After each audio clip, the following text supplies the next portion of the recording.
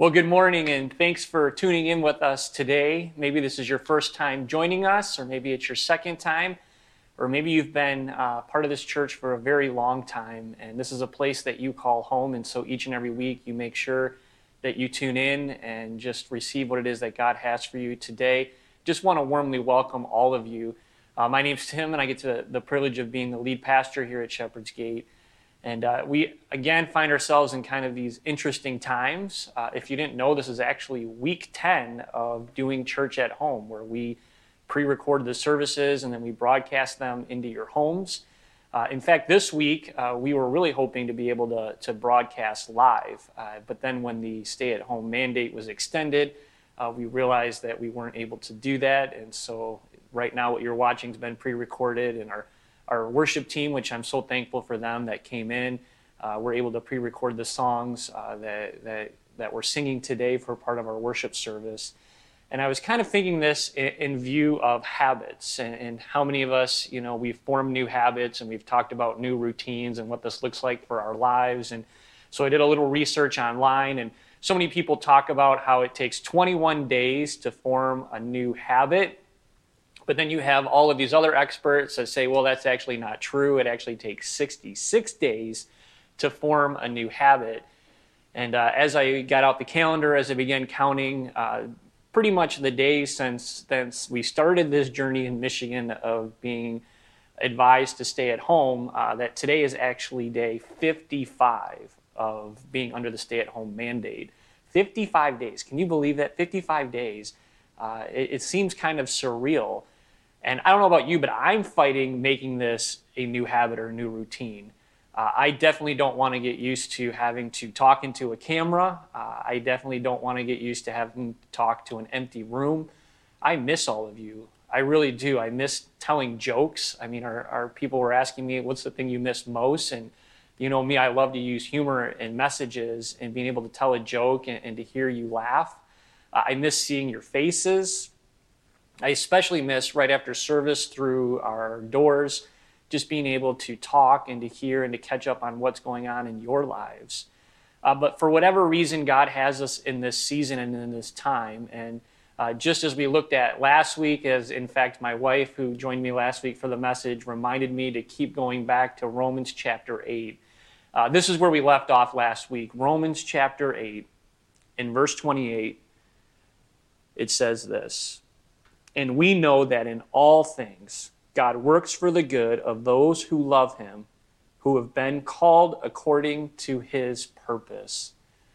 And so over and over again, just reminding myself all week long that in some way, in some shape, in some form, God is working his good.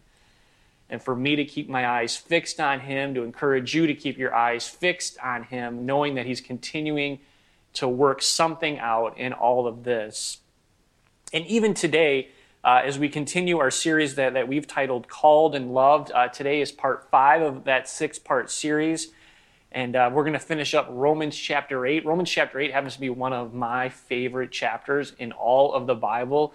In fact, that's why we actually dedicated 3 solid weeks to Romans 8, as Ben kicked us off at the beginning of May. And then today we're going to look at the last half of Romans chapter 8, because I just believe there's so much goodness in there. There's just so much truth for us to be able to apply to our lives. And you might not know this about Romans, but it was a letter that was written by Paul to a church in Rome. And up to this point, he's only actually talked about the Holy Spirit once or twice. And then you get to Romans chapter 8. You get to this incredible chapter, and you actually find out that Paul actually talks about the Holy Spirit 19 times. 19 times he mentions the Holy Spirit. Some people refer to Romans chapter 8 as the Holy Spirit's chapter. Like he gets his own chapter in Romans. And really what it comes down to is just encouragement for you and for me, in that we continue day in and day out to be led by the Holy Spirit. So again, as we springboard off of last week, that in all things God works for the good to those who love him, to those who've been called according to his purpose. Let's look at this final part of Romans chapter 8 and see what God would speak to us today. And if you have a Bible at your home, you want to grab that, that's great. You're going to see the words on the screen. And it says this, starting in verse 31. It says this: What then shall we say in response to this? Right? Knowing that he works all things in for our good, what is our response? If God is for us, well, then who can be against us? I mean, just let that sink in for a moment. If God is the one who is for us, and he's constantly working his good on our behalf, then who really at the end of the day can be against us? And we know that we live in kind of a polarized society. We live with kind of a lot of different things coming at us, and it can feel like, that we're being inundated with all of these different things.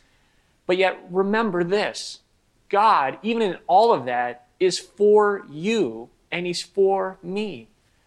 That he's for our good, and that he's for our families, and that he wants to do something in our lives that maybe we don't even comprehend right now. Maybe it's not going to even be revealed to us in a month or 3 months or 6 months, or maybe even a year from now.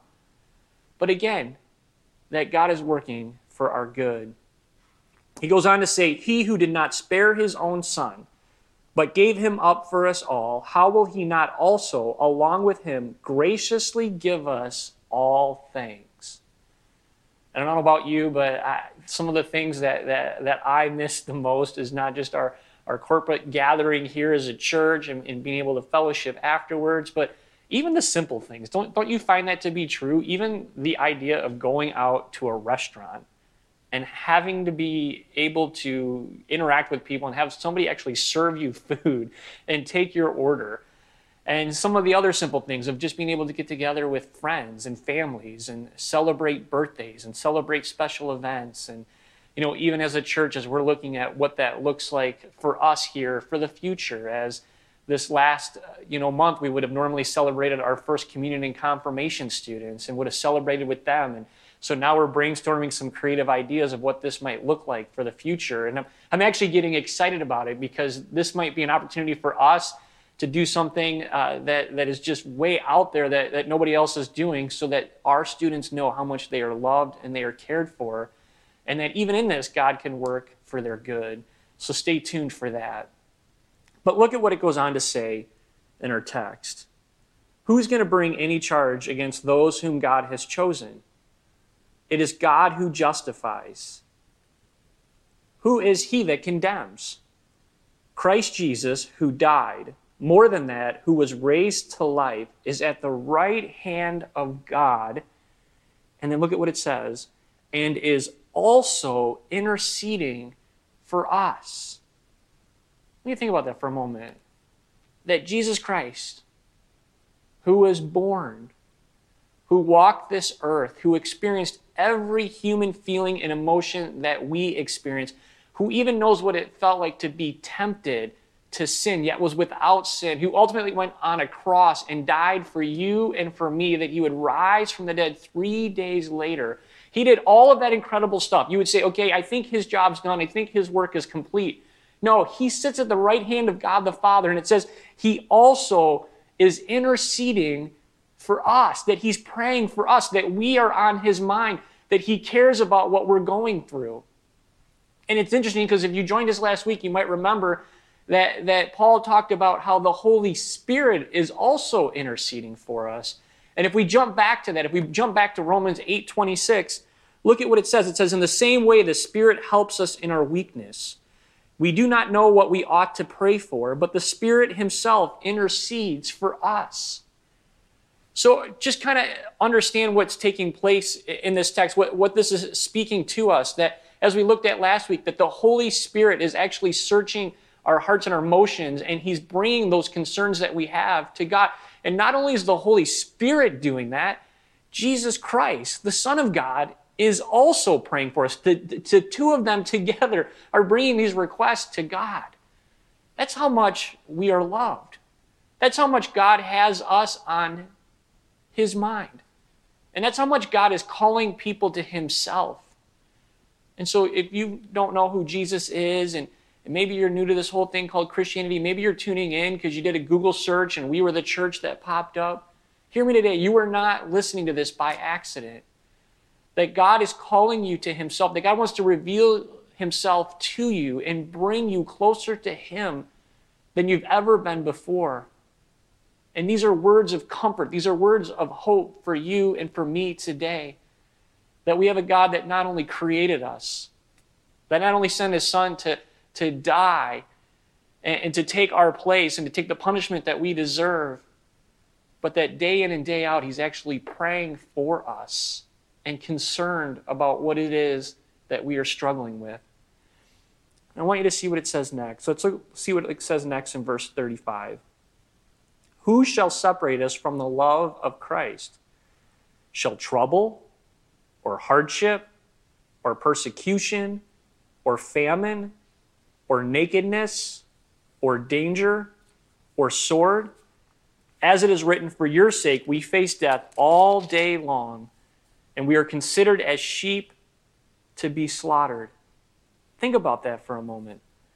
That in all of these things that Paul experienced when he was on this earth, all these things that followers of Jesus have experienced in all of these realms when they've been on this earth as well, yet he says in all of these areas, in all of these circumstances, God's love never ceases.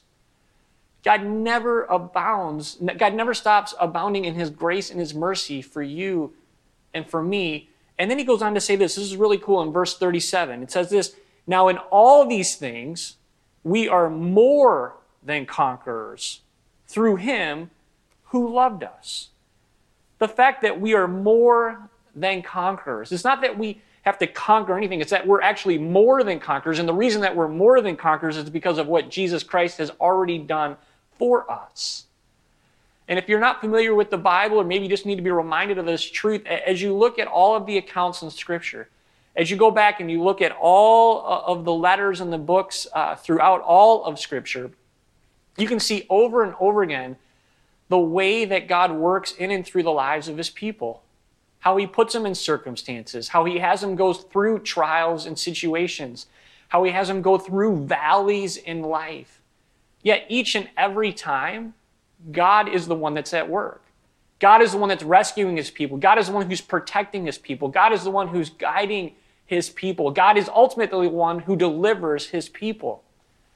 Reminds me of one story in the Old Testament in Exodus when God's people were enslaved in Egypt. And God used this man named Moses to deliver the people out of Egypt. And he takes them into the desert. And they're in the desert for this period of time, which they don't know how long they're going to be in the desert for. And wouldn't you know, people begin to grumble, people begin to complain, and they finally get to this one moment, this one spot.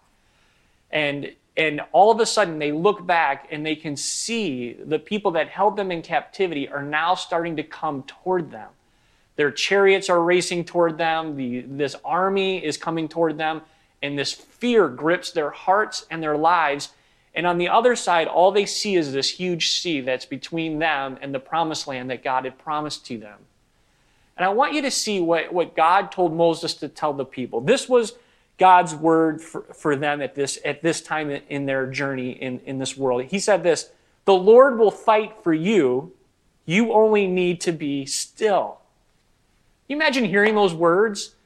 Knowing that you've been wandering around in this wilderness, that you've been relying on God for everything that you could possibly need, including your daily food, and you finally get to this point where it looks like there's no hope for the future, and how are you going to cross this big body of water? And now all of a sudden, not only is that a horrible circumstance, but now this army is coming at you to take you captive again. And what does Jesus say? Don't worry. I got this. You stand still and you watch what it is that I can do in this moment. And what it is going to be unbelievable. In fact, you're going to tell this story. You're going to recount this story for generations to come, which is exactly what happened. As Moses stretched out his hand and as the sea was parted and as all of God's people walked through this miraculous thing that took place, walked through the sea. And as those soldiers were coming toward them, that at just the right moment, that the water collapsed and that they were untouched by that army. And that God was actually the one that destroyed the army. God did all of the work for them. You see that over and over again in Scripture. And we can even see that in our lives today. We can see as we look at these things that are going on around us, we can see the hardships and the famine. And maybe you're in a circumstance where it's just getting really, really difficult.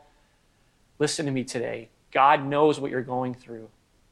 God knows that we would be at day 55 today, and God even knows how many days we have left and what this looks like on the other side. And here's my encouragement today. Keep going back to these passages of Scripture. Keep allowing God to speak into your life, because look at what God says next in our text.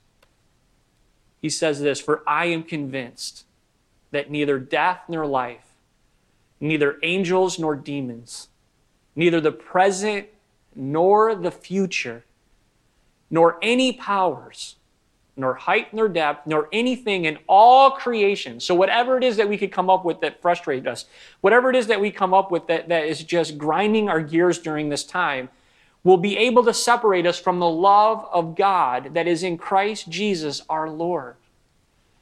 And I really love this because how Paul starts this, that he was convinced, that he realized that he came to a point in his life with all the things that he struggled with and all the circumstances that God had him go through, that he was absolutely convinced of the truth of God's word, that God is continuing to watch over us, that God is continuing to provide for us.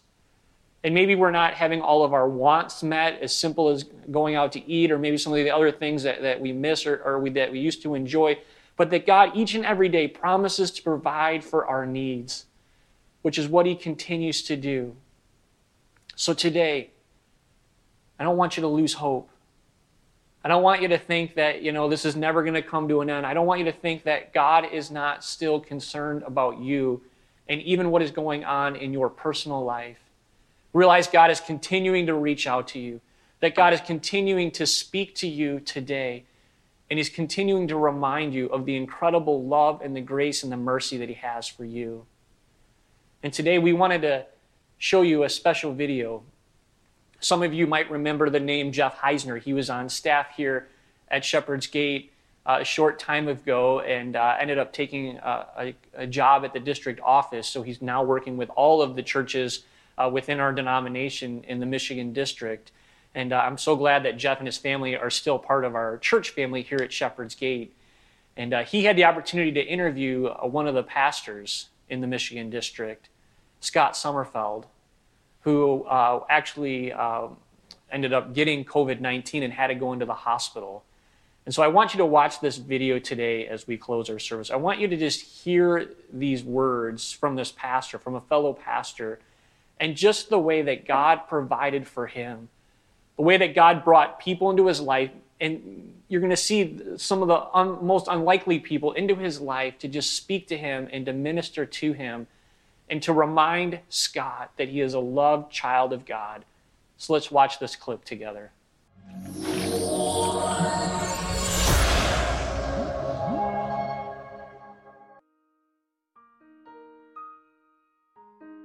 No, it's been very humbling, Jeff, to discover, sometimes as it's happening, but also in the aftermath. I'm getting cards from a congregation in Grand Rapids, every week from their prayer ministry. My mom got a phone call earlier this week from a friend she hadn't talked to in years and said, at my church, they were praying for a Sommerfeld with COVID-19. I wondered if it was you or somebody in your family. And I'm like, that's all the way in Illinois, So it's really been, like I said, very, very humbling experience. Now, how are you doing right now? I'm in good shape right now. I'm not able to keep the pace that I like to keep. And so I have to make myself slow down. If you were in my family room, which is now my office, you'd see off to the side a work table that I would usually have projects on now has puzzles on it. I'm on puzzle number 3. Now, how did the virus affect you? So what happened is I got exposed by a friend. I know exactly when it happened and so forth. He's actually still hospitalized, which is greatly on my heart. So then I had a low grade, sometimes a spiked fever for 11 days before being hospitalized 5 days before I wound up being encouraged by a doctor friend to go get tested. So then soon after that, within 27 hours, the test results came back, and then it was, most likely, it wasn't earth-shattering news.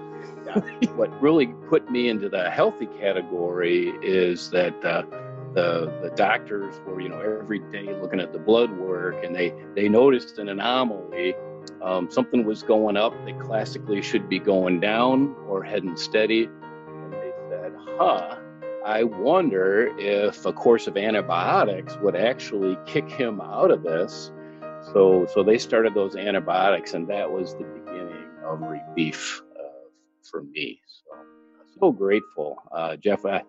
I can't put into words, right? I mean, I'm in a hospital room because I have a very severe illness that can lead to death. I didn't feel like that's where I was headed, but that's very much a possibility. And people are coming into my room, one by one, fully gowned, very, very careful. But it's crazy humbling that folks are putting themselves at risk to bring you aid. So they're not only putting themselves at risk, right, but they're going home to their family, to their kids, their spouse. I mean, it was that was, every day it was, Lord, protect these people who are trying to help me and to help others, because I would hate for them to get sick on my behalf. The second day that I was in the hospital, I had a very interesting encounter. I was sitting on the edge of the bed, still disoriented early on in the treatment. They really hadn't found something to help me much yet. And a gentleman came in, a cleaner, to clean up the room. So he's wiping down the door handle to the bathroom and the fixtures and the sink. And then I hear this voice from behind me as he starts doing the sweeping of the floor. And he starts talking about how God is going to bless me and take care of me. And I hardly get to talk about it without getting choked up, and how his prayer is that God will make me stronger hour by hour. And he finished his job, which he did in an expert fashion. And then he walked out. And I kept thinking about something that my friend Greg Finke likes to say. He likes to talk about having your head on a swivel and asking the question, who here needs a blessing? So I'm thinking about this man who, at risk to himself, is in my room doing his grand task of taking care of it, which I'm grateful for. But then he has his head on a swivel and says, is there anybody in this room that could use a blessing? Not worrying about his own self, but now wanting to encourage me. And he came in my room the next day and did the very same thing. Cleaned the room, stood behind me, spoke that word of blessing. Of course, I was ready for him this time, and so I thanked him for his encouragement. And Jeff, I never saw him again. And it's almost like, I mean, it was a real person, but you just have this sense of God sending you messengers. I mean, that's what angels are, right? They're messengers. God's sending a messenger. And so my prayer has been for friends of mine who are hospitalized and others that I pray for. Lord, send them a cleaner. Send them somebody who's going to come into their room, come into their life, because some of my friends are on ventilators, or they have been, right? So family members can't talk to you. I mean, I could talk every day to my wife, to my kids, so my prayer has been, Lord, you sent me a cleaner. Who are you going to send to them? So they know that you're with them, that you're taking care of them, that you're going to bolster their faith. God is good.